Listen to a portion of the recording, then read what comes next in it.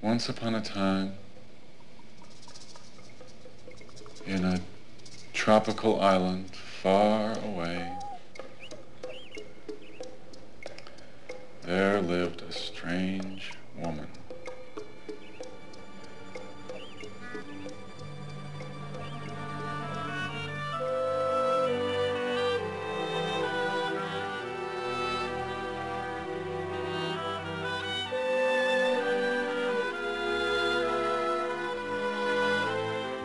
Hi there, everybody, and welcome to another edition of The Podcast Goes To, a weekly podcast where we randomly select and discuss an Oscar-nominated picture.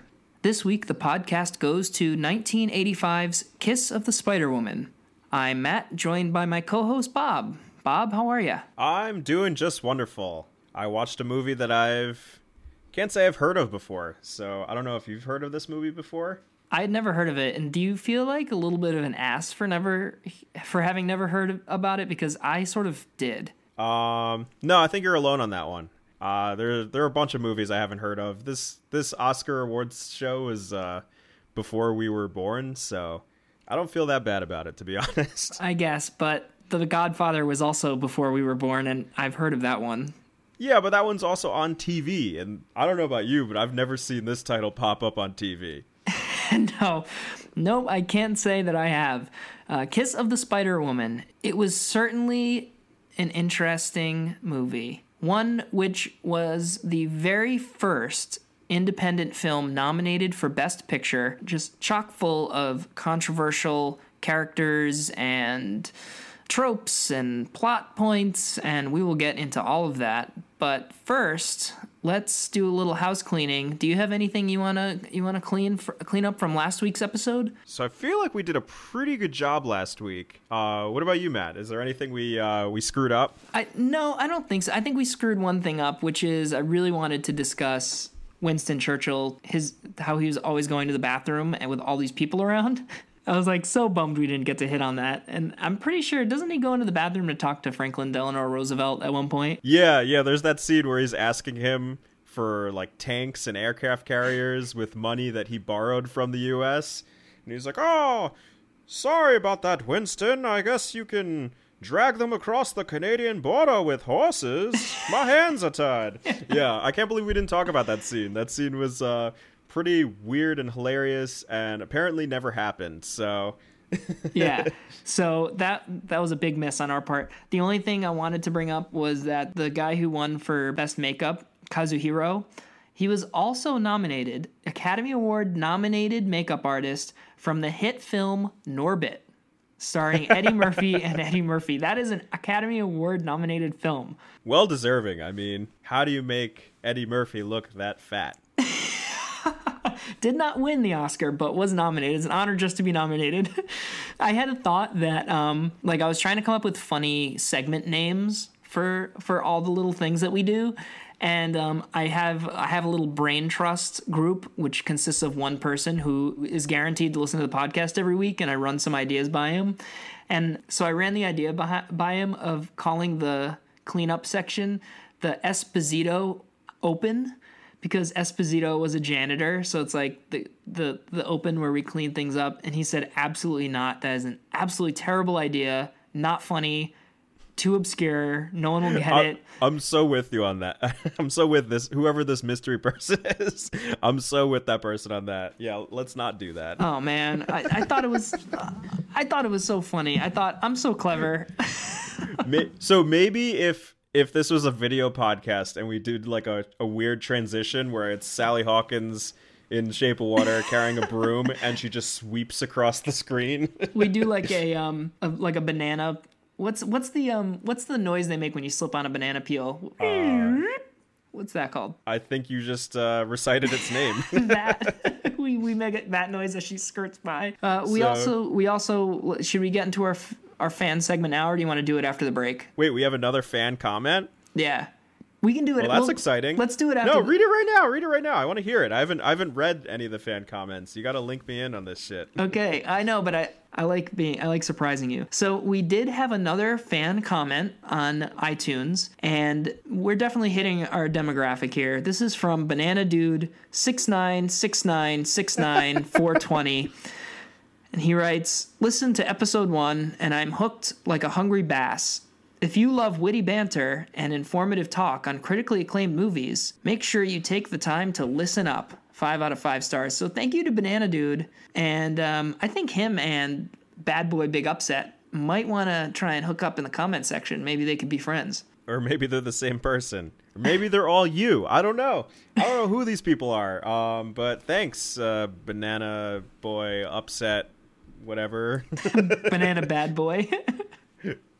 I think I just mixed up the two people. Shows how great I am with fans. It's just all this new success is just so overwhelming. I just can't handle all of it. So if you write a comment, we will read it live on the podcast next week. That's right. So you want to talk about the movie? Do I ever? This week's a little different because our first 2 episodes were very recent films that probably, all 10 of the people who are listening to this, that maybe 6, I don't know, probably have seen these movies. So this one, I'm guessing most of our listeners have not seen. So why don't you break it down, describe what this movie's about? To be honest, I watched it yesterday, and I still don't know what it's about. So help me out there, Matt. Well, yeah, I guess we have some work to do. Kiss of the Spider-Woman is a 1985 film starring William Hurt and Raul Julia. Rest in peace. And William Hurt plays a homosexual man who is in a prison cell with a revolutionary. And to kill the time, William Hurt's character summarizes a movie that he really enjoys to his cellmate. So we have a movie within a movie, which we'll talk a little bit about what the movie within a movie is a little bit later. All right, let me give you the short version. So there's a transgender guy and a communist sitting in a jail cell in Argentina, and the transgender dude, played by William Hurt, just describes random movies, one of them being this, Nazi propaganda film. This very strange Nazi propaganda film. And then, I don't know, I kind of got lost at the end. Well, in the end, the warden is trying to get information out of Molina, who is William Hurt, about the communist cellmate, but determining that they were not going to get anything out of him, they release him and then trail him because they think that he will lead them back to Raul's sect or whatever it was called. Raul plays a character called Valentine, by the way. His name's not Raul in the script. And they're right. It leads them right to these people, at which point William Hurt meets a tragic end. But we can go into further detail as we break down the film. But essentially you nailed it. It's a transgender guy and a commie in a prison cell together. You didn't like the movie, it sounds like. I enjoyed parts of it, but I was just left kind of confused. I mean, I'm not one who's really big on, I don't know, symbolism and metaphors, and I struggled at parts of the film, and I really don't understand the ending at all, or who the hell the Spider-Woman was. I was waiting. I thought this was going to be not Spider-Man, but Spider-Woman. I don't know, and I clearly I didn't read a description of the film before I watched it, but I was am I watching the right movie? I don't see any Spider-Women in this movie. What's going on? And then finally towards the end, William Hurt's character decides to start talking about this movie with the Spider-Woman in it and never finishes it, and it just kind of leads nowhere. And I was like, oh man. So this kind of brings me to something interesting. I feel like the title doesn't really match the film or give it justice. So I'm going to bring up a comment here. For those of you who don't know, I make little short films and submit them to film festivals. And one film festival was nice enough to send me the judges' feedback. I didn't get into the festival, but it sent me the judges' feedback. So I have this film. It's called The Cookbook. And they sent me this feedback, and they write here, "Title does not do the film justice. I thought The Cookbook was going to be a more integral part of the story, and it wasn't. failure on many levels. They wrote failure on many levels? And I look at this movie, and it brings me back to this movie. No, I made the last part up. Oh. But that was the best part of the review. All these reviews, I could read them all, but like they're hilarious. But so anyway, I think of this one, Kiss of the Spider Woman, and like this movie has nothing to do with that title as far as I'm concerned. I'm so glad you said that, because this is the first time I am so completely in awe at how wrong you are. Dude, all right, Molina is the Spider Woman. I don't get it. Explain it to me. I'm really lost here. They kiss in the jail cell. That was the kiss of the Spider Woman. But why is he the spy? I just don't get it. I don't get this movie. Okay, explain it to me. I think this calls for a slow walkthrough. So the film opens with Molina talking about the Nazi propaganda film, and she is sort of it's a transgender person. If it's a man who thinks they're a woman, is it a transgender man or is it a transgender woman? I think woman. I think woman's the correct way. Well, yeah, you call them a woman, right? Because that's what they feel they are. So should we call William Hurt her? I guess. I don't know. Like, the concept of transgender was pretty new at this point. I think in the mid-'70s is when it sort of became an umbrella term used for people who felt like they weren't in the right body or the right gender.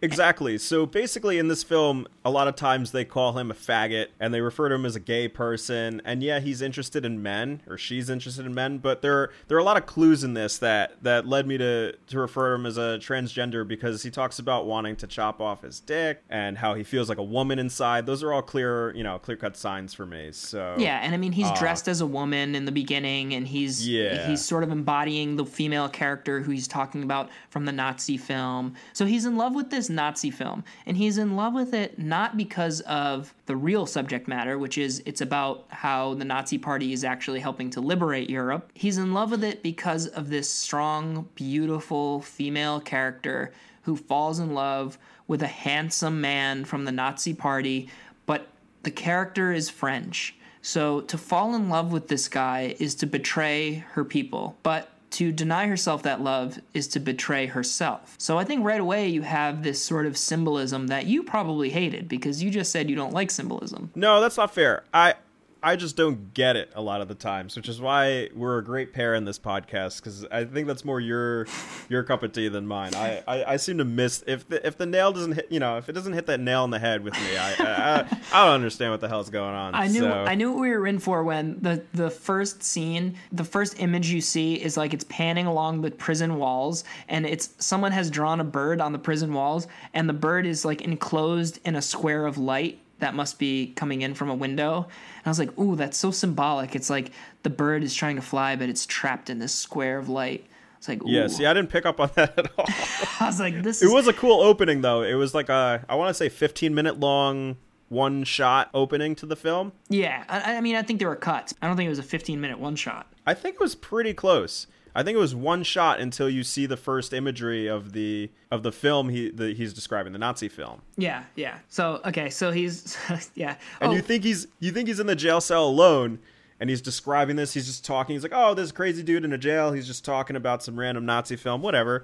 And then Raul's character is just laying on the bed, and he's like groaning. He's like, "Shut up! I don't want to hear your stupid crap."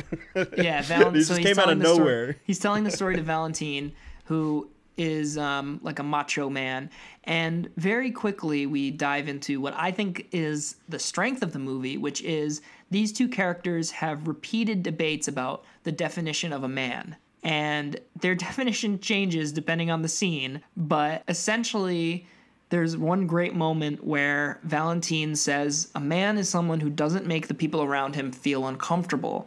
A man is someone who doesn't treat people poorly. And then Molina says, oh, a man is someone who's tall and handsome and strong. And so they have these she has this very antiquated feeling of, but then 2 scenes later, there's the epic scene where Valentine like spreads Molina's legs apart and is like, what is this? What is this thing between your legs? You're a man, damn it. You have a penis. And I'm like, didn't you just say that the definition of a man is the complete opposite of what you're doing. Yeah, there are a lot of flip-flopping in this film. There are a lot of they change on a dime. Like when they eat that poisoned food and they instantly feel horrible. There's just there's so many moments too where he tells him the story and he's like, oh, I want to hear the story, and then halfway through the story he's like, screw you, you're the worst. And it's Yeah. I guess being in prison, I get it. They're kind of high strung and they're kind of crazy at that point, so it's pretty interesting. So okay, get back to convince me why he's the Spider Woman or she's the Okay, Spider Woman. I now feel like I'm sort of the Spider Woman because now I'm narrating the film, so I feel a little bit like Melina. So then they're in the jail cell and so they're in the jail cell and she's telling the story about the woman who fell in love, and then the French resistance, they approach her and they're like, you have to get the map. There's this map that they have to get. That's the big, will she get the map or will she turn in the French resistance? And then eventually she tries to frame the French resistance and they end up shooting her and she dies. So that's the tragic ending. And Valentine is like, dude, this is a Nazi propaganda film. How can you like this? And Melina just refuses to see the reality of the situation. She just believes in this poetic world where love is real and blah, blah, blah, which I thought was kind of cool. Wait. So let's break down this Nazi film, though, because you kind of skipped to the ending. So was there a lot of meat that I missed? Yeah, because it was about some other girl, and then she dies, and then it switches to the other, right? So there's that woman who's in love with that other guy, and she's in the car, and the guy throws the key. Yeah. So there's this scene where this French woman goes to meet this German dude, and he's like, come down, and he throws his keys down to her. She's in the street. She's about to come up and, I guess, sleep with him or whatever.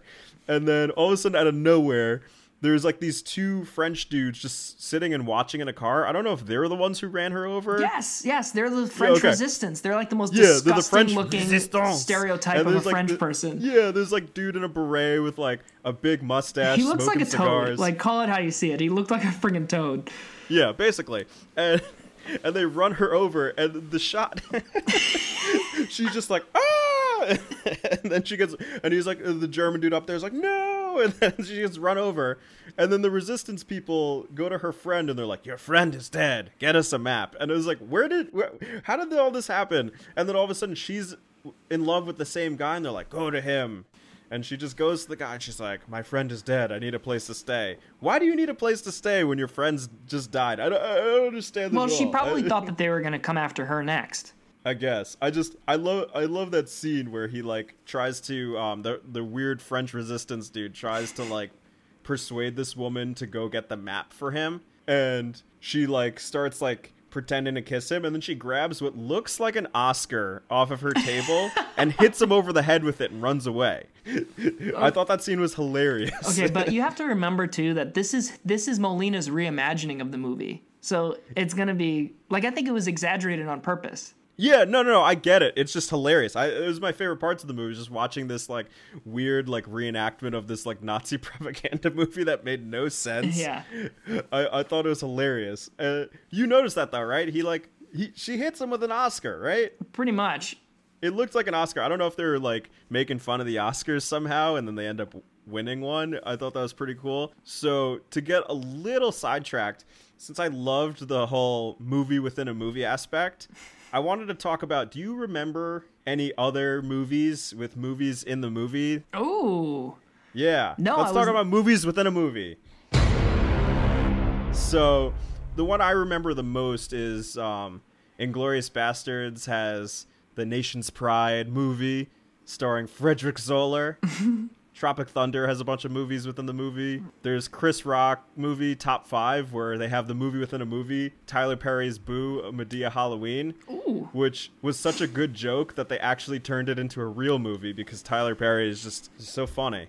But my favorite movie within a movie is from The Onion movie. Have you seen The Onion movie? No. So, The Onion movie, you know The Onion News though, right? Yeah. Yeah, so they made a movie. I have 2 copies of it on DVD for whatever reason. Just in case one gets scratched, you have to be prepared. I thought I thought I lost one, so I ordered another copy because I loved it so much. I used to watch it all the time. So in the middle, they were always advertising this movie, and they play the trailer, and it's like Steven Seagal is cock puncher. And then it cuts to Steven Seagal as he's like punching people in the dick while they're like shooting him with machine guns and shit. It is like he's like standing up on a motorcycle. These two guys are like shooting him with the machine guns and they miss, and he just punches them both in the dick at the same time. And then it just cuts to a close up. I don't think you have the balls. It's just like I want to see that movie. Just like like old ass Steven Seagal punching people in the dick. I unfortunately missed out. Yeah, you gotta just type in Steven Seagal cock puncher on YouTube when you get a chance.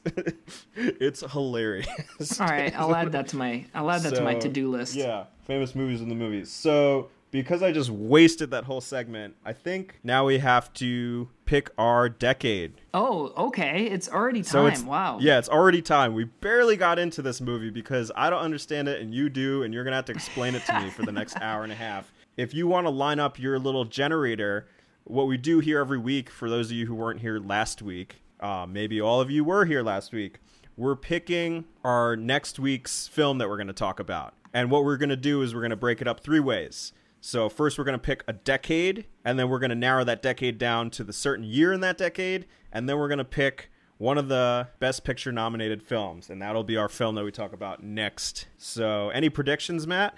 I think we're going to keep getting earlier and earlier. Yeah, I'm feeling like an old-ass movie coming. Yeah, me too, which I'm okay with. So without further ado, next week the podcast goes to the 1950s.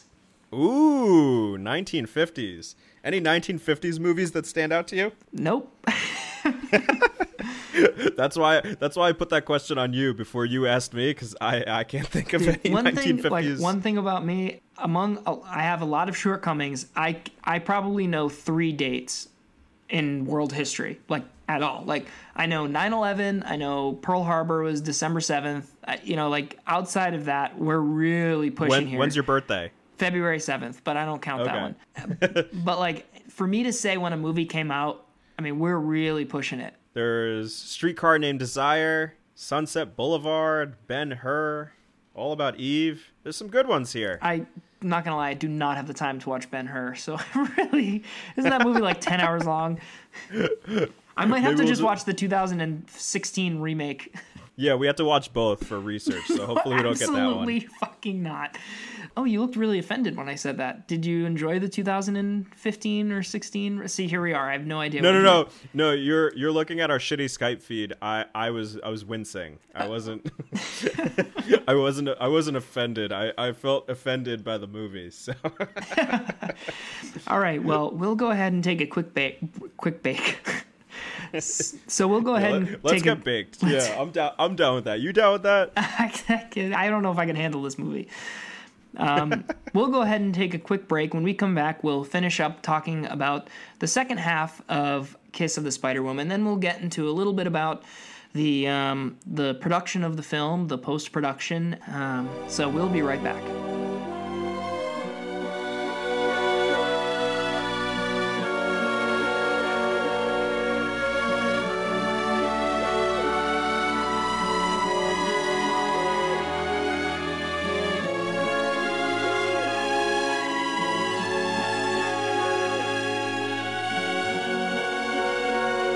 All right, welcome back. So we are talking about the film Kiss of the Spider Woman. But before we go any further, I want to not steal, but we have a friend of ours, Christian Renzi. Shout out to Christian. He has his own podcast. I was a guest on it once. I think, Matt, you were a guest on it, right? I was probably the worst guest, but I was a guest. Well, I think I was the worst guest because I was the worst guest. I was the worst, and then we rebelled and made our own podcast. Yeah, so now it's just a combination of shit. Yeah, we're the sad, unloved offspring of his podcast. So he would always start the show. He had guests on his show, and every week he'd ask his guests, "What are you watching?" Whether it's movies or TV or stuff like that. So I'm gonna take that segment. We're gonna throw it into this because I'm interested. Matt, what are you watching these days? I'm glad you asked, Bob. I just watched the other night a fantastic movie called Justice League. Oh my God, it was so average. It was so average. Like, I couldn't, you know how some movies, they're so bad that you get mad at how bad they are? I mean, we didn't have too many classes together in film school, but that was me in like all of like Rebecca's classes. She'd play a movie that I hated, and I would just storm out of the room angry, and I had to apologize in the beginning of class every week. I once watched a movie about nothing in her class, like that was the concept. And then for the final project, it was like, okay, you can either write a 10-page paper or you can make your own creative movie. And I literally shot myself for I think it was like 5 minutes doing absolutely nothing, just sitting and doing nothing, and turned it in and got an A. I was like, so I like college, worked ladies and the gentlemen, system. college. Oh, I worked that system so well. I was like, you can't make us study a movie about nothing and not expect me to turn in a final project quite literally about nothing. That's magical. While I was working my ass off making like 9 films a semester, you made a movie about nothing. Hey man, Seinfeld made a whole career doing that. Ooh. No, This is the second time we talked about Seinfeld on the podcast. We should tag them. I love Seinfeld. Yeah, it's a good show. I enjoy it too. So anyway, you watched Justice League. Anything else? You watching any TV shows right now? I'm working my way through Frasier. Okay, bringing it back. Yeah. Interesting choice. Yeah, and then Cheers predated Frasier because Frasier came from Cheers. So I'm thinking about doing a deep dive and going back to the Cheers days because there's just not enough new programming these days. I need to dive back into the 80s. What? There are so many television shows these days. It's hard to keep track. Yeah, it's too overwhelming. It's better to just scrap it and just do my own thing. What are you watching? I just started watching the new show on TBS called Final Space. Do you know the show? No. So it's an animated show. It's 5 episodes in. It airs Monday nights on TBS, and it is possibly the greatest thing I've ever watched. It's like 20-minute episodes, and it just hooks you instantly. This thing it's amazing. It's hilarious. It's intriguing. It's everything. I love this show so much. You have to start watching it. Final Space, everyone. If you haven't watched it already, start watching it. Forget about listening to the podcast. Just go find TBS somewhere and watch Final Space. Highly recommend. I want to go ahead and stop you right there. Right when you said don't listen to the rest of the podcast. Because there's so much more to talk about, Bob. Yes, there is. Final Space. No, we're stopping with the Final Space. Yes, so the SpongeBob SquarePants movie. I do love me some SpongeBob movies. So let's bring this back to the Oscars because this is a Oscar-themed podcast. So what was this film nominated for again, Matt? This film received 4 Oscar nominations, all of which were a stunning surprise. Best Actor William Hurt, which he won. Best Adapted Screenplay, and Best Director. Yeah, so the adapted screenplay, this film was based off of a novel by Manuel Puig, who's, I believe, from Argentina, and it was filmed in Brazil, though. Yeah, well, they filmed in Brazil. They couldn't film in Argentina. They actually wanted to shoot the Nazi propaganda film in Argentina, but they couldn't do it. They originally were going to film it in France because they had some funding that was supposedly coming from French investors, and at the last minute they backed out. That's why all the Nazi propaganda film stuff, any exterior shot you see is always at night because they were shooting it in Sao Paulo where it did not look like Europe at all. So that's why they decided to change everything from day to night. Yeah, and I think it worked. I liked how everything was kind of like creepy and night, just like you are right now on our Skype feed where you're just in complete darkness and it looks like a noir film and I feel like you're about to kill me. So shout out to the lighting in your room. Well, well, shooting in Brazil had its pros and cons because when they were shooting in Brazil, it was still under a strong military regime, but the upside was you could shoot it on the cheap. And the director, Hector Babanca, he said in the documentary that was made on this film that he scrounged up about $1.5 million to make this film, which is awe-inspiring that a movie can be made for $1.5 million nowadays and be nominated for Best Picture. Yeah, so that was a big deal back then. I think making a film for so little, being an indie film, filmed in in Brazil, and then nominated for Best Picture, like that didn't happen. Not to mention the fact that the actors decided to take back-end points instead of a big paycheck up front, which is a huge risk. And nowadays you see that a lot where people will just pay them scale and then they'll take a share of the profits.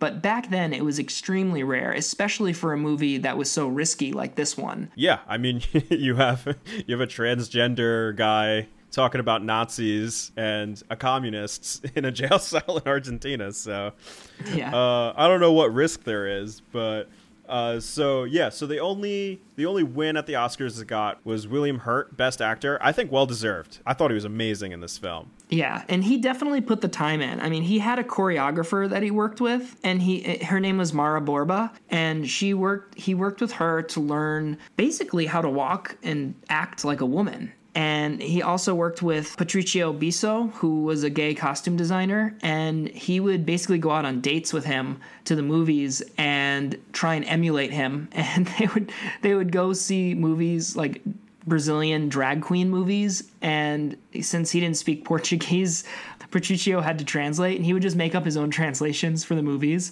So I thought that was pretty funny.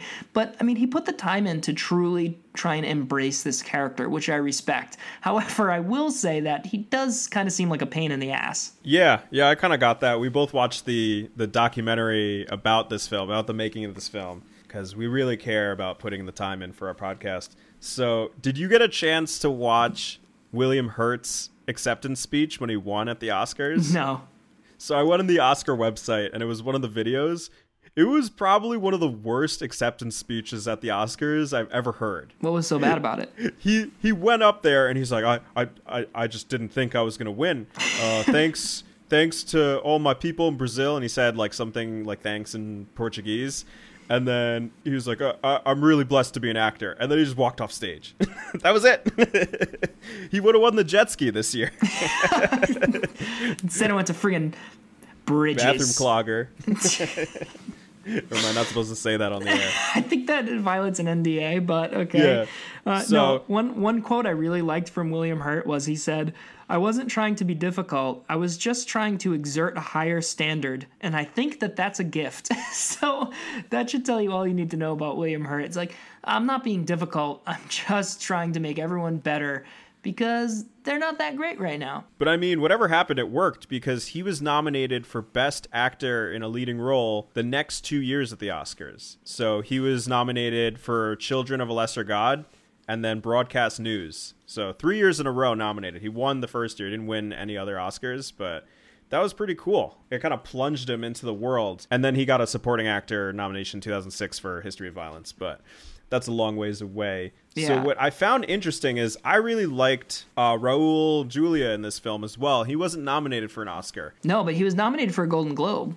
He was nominated for a Golden Globe, and William Hurt did not win the Golden Globe. I think they might have split the vote there. Oh, good point. I think that's exactly what happened to Kanye West when Watch the Throne and My Beautiful Dark Twisted Fantasy were both nominated for Album of the Year. I think it split the votes. Yeah. But it didn't happen when La La Land had 2 songs nominated for Best Original Song, and it still won. Very interesting. So really makes you think. It really doesn't. But yeah, I found that interesting that he didn't win the Golden Globe, and I guess that's why he was so surprised when he got up on stage. I mean, you got to watch the speech. It's really bizarre.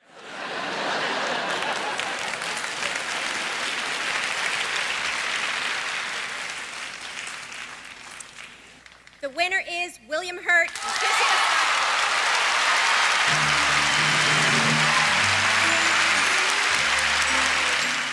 I share this with Raul. Ba-boom, ba-boom, ba-boom. You know, it's incredible.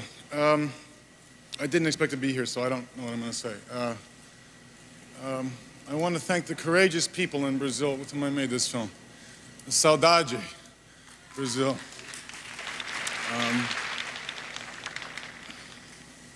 I am very proud to be an actor. Thank you very much.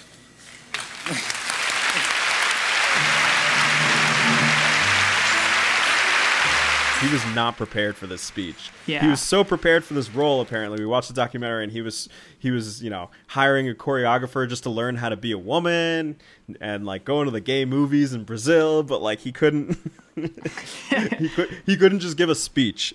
Well, I don't think anybody truly expected this movie to be what it turned into. When they originally wrapped the film, one of their first cuts had 18 reels, which amounts to over 3 hours worth of footage, and it took them 14 months of post-production to come up with this cut, and they just kept getting rejected. They were rejected by the New York Film Festival, who actually turned the film off after 4 reels and said it was absolute trash, to the point where William Hurt wanted to buy the film from Hector just so he could destroy it. Well, that's a big turnaround. That's pretty crazy. Yeah. I was rejected from the New York Film Festival too, so maybe big things are coming for me. Keep trucking, Bob. Keep trucking. One Also, day you could be the Spider-Woman. I hope not. So, Raul Julia, do you recognize him from anything? Okay, this is what's so crazy is I didn't until after when I sort of went to his IMDb after, and then I was like, oh my god, yes, I do recognize him. Yeah, he's Mr. Gomez. Gomez Addams in the Addams Family movies. And he's awesome in those movies. And totally different from this movie. It shows how great of an actor he is, what range he has, because he's incredible in this as a completely different character than Gomez Addams in the 1990s Addams Family movies. Pretty crazy where his career went. So, well, he also put the time in. He went and he met with torture victims to try and learn how they survived being tortured. Sounds like a fun day. Yeah, it's like, would you rather go to the drag queen movies, or you can go to this political prisoner's house and learn about his PTSD? That's commitment right there. So, if you don't mind, Matt, I'm still not convinced about the title or who the hell the Spider-Woman is. Can you kind of keep explaining that to me? I think we were like halfway through the movie before we took our little break. So they spend half the movie arguing with one another, and you think that that's sort of what the movie is going to be about, is about these two people trying to define masculinity and trying to define power, and then it takes a weird twist, and this is why I say it was a really good half a movie. Because then what happens is William Hurt is pulled into the warden's office, and we learn that he's trying to spy on Valentine in exchange for an early release. And so the rest of the prison time is spent with this sort of dance between her, Melina trying to get the truth out of Valentine, but also Melina's falling in love with Valentine, and does she want to betray him, and all that. So then there's that struggle. And then there's a really great scene where Raul poops his pants. But okay, I so tried to say that with a he straight face. shits himself, and then William Hurt's character Melina is like cleaning him up, and he's like, you're not disgusted, and it's like, I don't mind, and like, but like at the same time, he like just says he poops his pants, and then Melina's like, oh, it smells so bad. But like you never hear like a fart noise or like a shit sound, or you never see like poop. And it was just like, did they not have that in the budget? Like, Bob, I don't know. I'm sure they had. It was okay, this is a Best Picture nominee. We don't need those sounds, okay? This is an elegant poo scene. Probably one of the most eloquent poo scenes to ever grace the screen, if you ask me. That's just one humble opinion.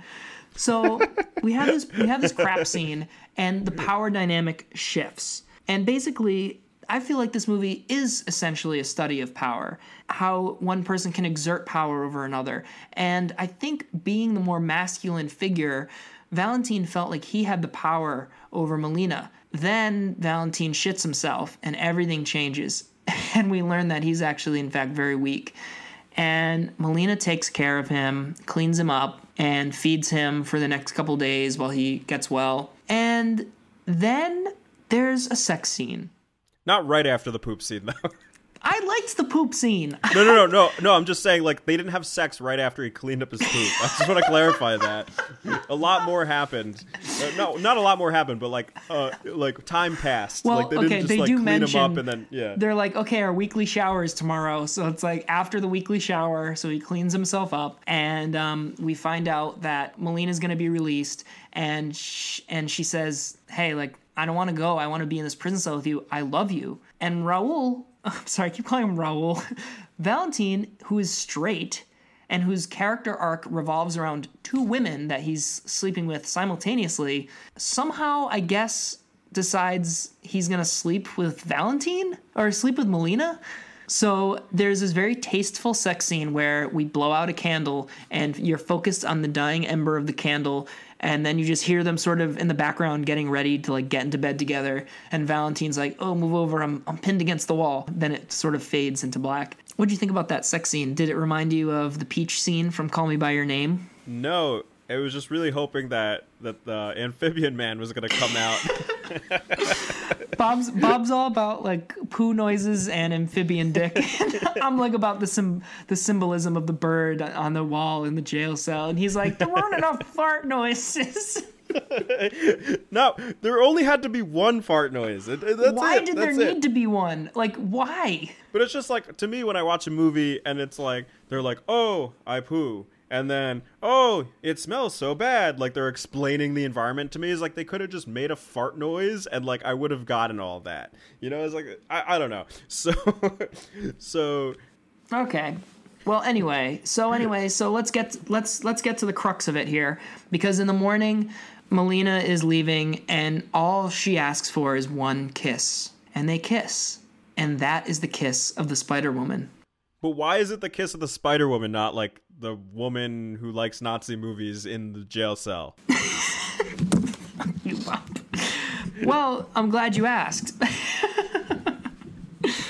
Because there's a whole other allegory here, because she begins to tell a second movie about a Spider-Woman on a beach who calls to some guy, right? Yeah, no, I remember that part. And so the Spider-Woman like traps the guy in her web, right? Okay, yeah. So she trapped him in her. She seduced a straight man. Oh, okay. So I guess that sort of makes sense. I don't know. I mean, it's not enough for me. I mean, that film festival really ripped me a new one with my film, The Cookbook, which the title it fits with the movie. Yeah, I don't know.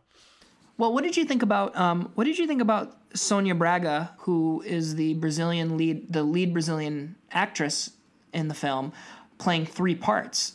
I didn't realize she did that until I IMDb'd the movie afterwards. But I thought it was pretty cool that she played the French woman.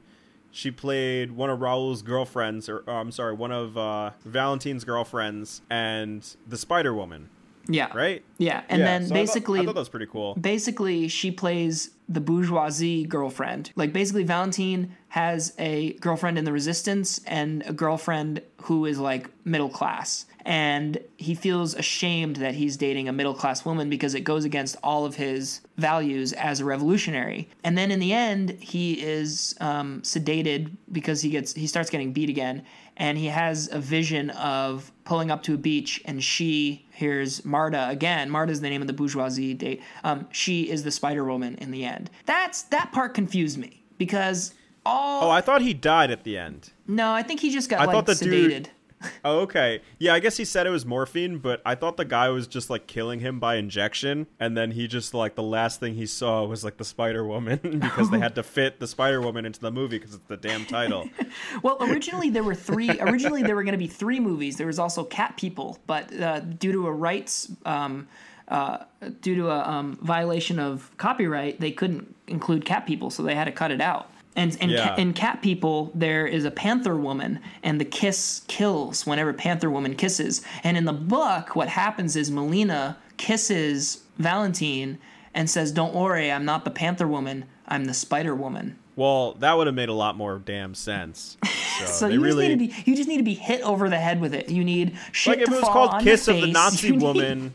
Maybe I don't know. No, she wasn't a Nazi in that. So I want to go back a few scenes because I like disorienting our viewers. So when he is talking to the warden, when Melina's talking to the warden, and they're trying to get information out of him, and then there's this scene where he's like, "Oh, they said that my mom was gonna bring me groceries." You remember this scene? Oh, I love that scene. And then he lists all these groceries, and he's like giggling the whole time. The warden's like, "Okay, I'll get you the damn groceries." And he's like, "I want 2 whole chickens, and I want pecan pie, and I want this." And he gets all these groceries, and they have like a feast in the jail cell. You know what that scene reminded me of? Phantom Thread. You know when Daniel Day-Lewis's character is sitting in that diner in the beginning and he meets that girl for the first time, yeah. and he just orders like the biggest breakfast I've ever seen. He's like, I want 2 eggs and 3 pancakes and sausages and scones, and he just keeps going. What exactly is the nature of the game? And he just keeps ordering food. It just reminded me of that. That's all I could think of when he's I love that scene because it shows that Melina's character isn't just a pushover. Because she was basically making demands like, oh, you want me to spy for you? Get me all this food. Like, they knew that she was bullshitting. Yeah. I liked that scene. What I didn't like was, to now finish up the end of the movie, I'll talk a little bit about the post-production, is it got accepted into Cannes Film Festival, under one condition, which is they needed to recut and shorten, basically tighten up the ending of the movie. And the ending of the movie, as it becomes, is Melina is released, she's followed by the Brazilian police, and she makes contact with Valentine's girlfriend in the resistance. And when they rendezvous, the police basically ambush, and the girlfriend thinks Melina is like an informant and shoots and kills him. And that's how the movie ends. The tonal shift between him in prison and him getting out was so drastic, I thought I was watching a completely different movie. Yeah, it took a weird turn at the end. He gets out of jail, and then he like hits this weird like gay nightclub where there's the dude just like popping balloons. And then he like gets all his money out of the bank in cash, hands it to his like random super flamboyant brother in the middle of a park. He's like, here's all this money, take care of mom. And then all of a sudden he like gets shot in the middle of the street, and I was like, what's going on here? Like, I don't know what I'm watching. I don't know, it confused the crap out of me. Yeah, it basically hits the bury your gay trope right on the head. This is a trope that's often debated, which is the bury your gays trope, which is that in early cinema, the homosexual characters would always get killed because they're, the deeper meaning is that, they were so full of sin that they needed to be punished with death. And now in later movies, in later years, their death is seen as, they were too good for this world, and they departed as a martyr, as a gay martyr. I mean, that's essentially what we have here is Melina martyrs himself by refusing to give up the regime, the revolution group. Yeah, which I guess is a big deal because he doesn't give a shit about politics. Because the whole movie, he's talking about this Nazi propaganda film, and through the whole time, the other guy's like, like, how do you not? This is a Nazi film, blah blah blah. And he's like, but I don't care about politics. I just care about the love story. It's like he doesn't even care about politics, and at the end, he ends up dying for a cause that he like doesn't even believe in. It doesn't matter. He just loves the guy who's part of the cause, so he does it anyway. Yeah, Very I think interesting. because he wanted his romantic ending, and he ends up getting the same ending that the French woman gets in the Nazi propaganda film. Yeah, after that weird French resistance guy like tries to like take advantage of her, very strange. Oh scene. yeah, the frog, the like toad. Is that like a typical negative, stereotypical thing to call French people frogs or toads? Is that? I don't know. I took like 7 years of French, but I can't confirm or deny that. Croque monsieur, soupe de jour, qu'est-ce que c'est? Okay, so you know what time it is, Matt? I think is it time to pick our year? It is time to pick our year. So where were we, 1950? We're in the 1950s. Let's see. Load up that generator. I'm interested to see what movie year we get. Next week, the podcast goes to 1953. Ooh. Ah. Ah. Let's go ahead and take a quick break, and we'll come back to finish up our show on Kiss of the Spider-Woman.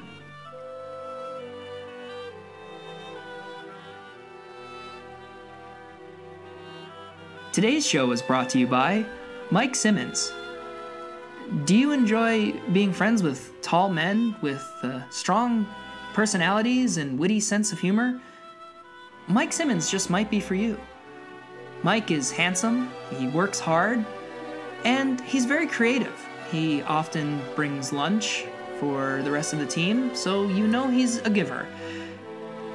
For all your office and friendship needs, talk to Mike. Mike Simmons, the tall guy, he's pretty cool. All right, welcome back to The Podcast Goes To. This week we're talking about Kiss of the Spider-Woman. Matt, exciting news. I think we have a sponsor. Yeah, we had our first sponsor today. Yeah, what the hell was that? Well, I decided I'm getting into the ad game. I decided, it was a unilateral decision. At work today, I decided that, hey, if anyone wants to buy ad space, I'd sell 30 seconds for $1. So we're in the green. So far, we've made $1, which I will split with you. I'll have to Venmo you.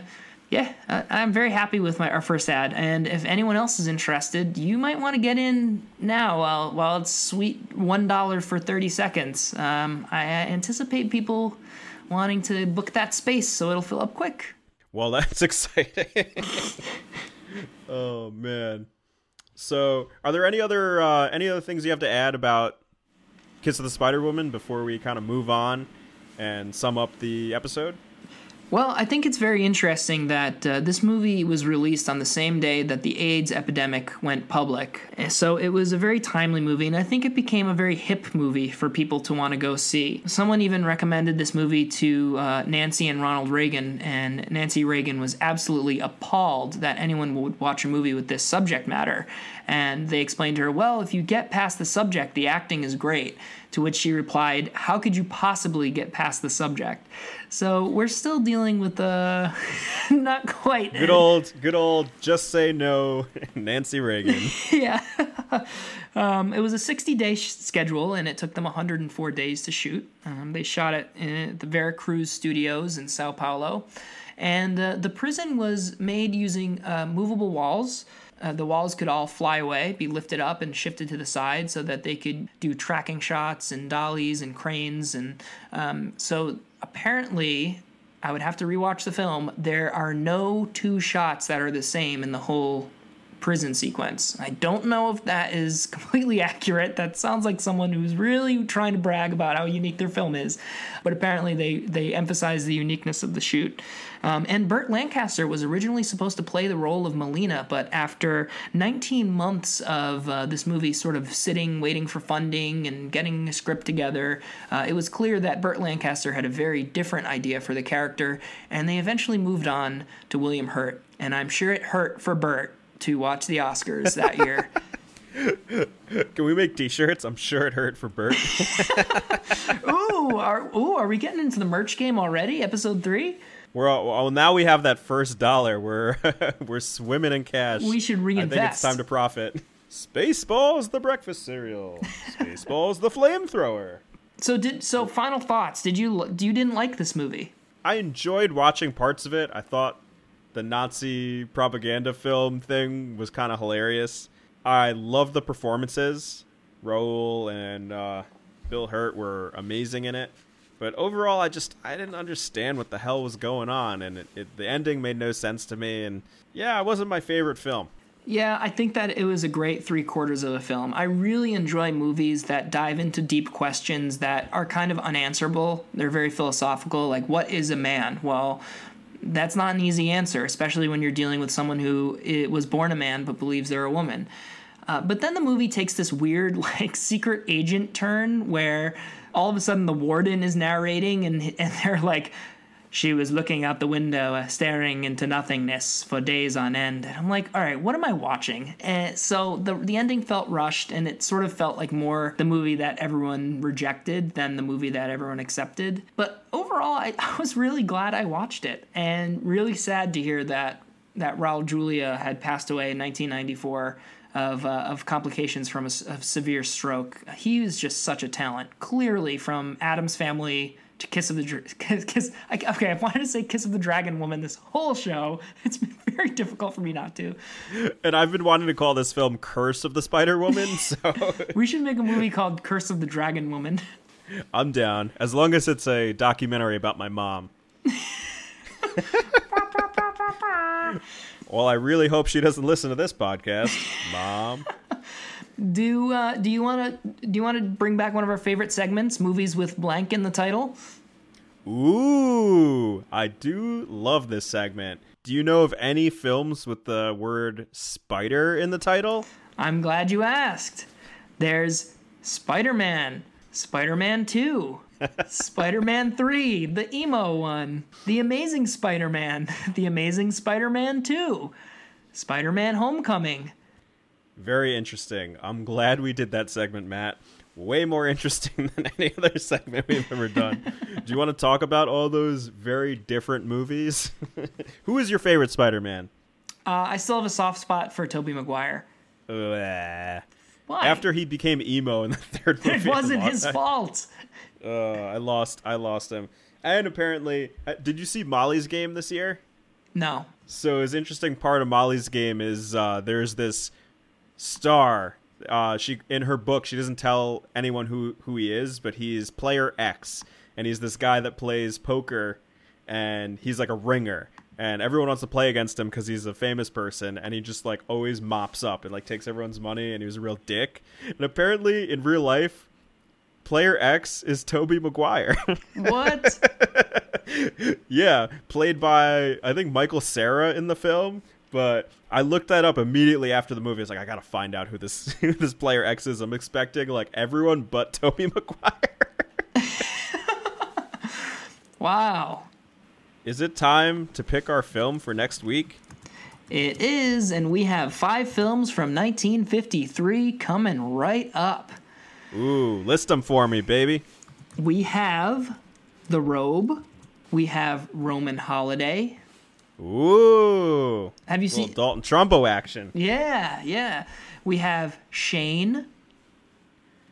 We have Julius Caesar. And From Here to Eternity. Those are some classics. I'm not gonna lie. I haven't seen all of them, but it's a good lineup. I'm excited. I would love to talk about Roman Holiday, but any of them would be good choices, I think. All right. The podcast goes to... I'm not making this up, Bob. It's Roman Holiday. Wow. Did we call it 2 weeks in a row? This is not rigged. I swear the film gods just absolutely love us. I'm convinced.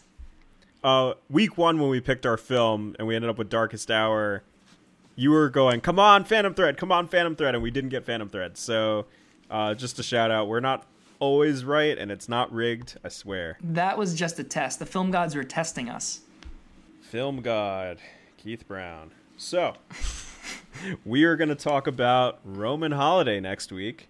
Very exciting. I'm thrilled, and I can't wait for everybody to join us. Thank you, everybody, for joining us on another episode of The Podcast Goes To, and we will see you all next week for 1953's Roman Holiday.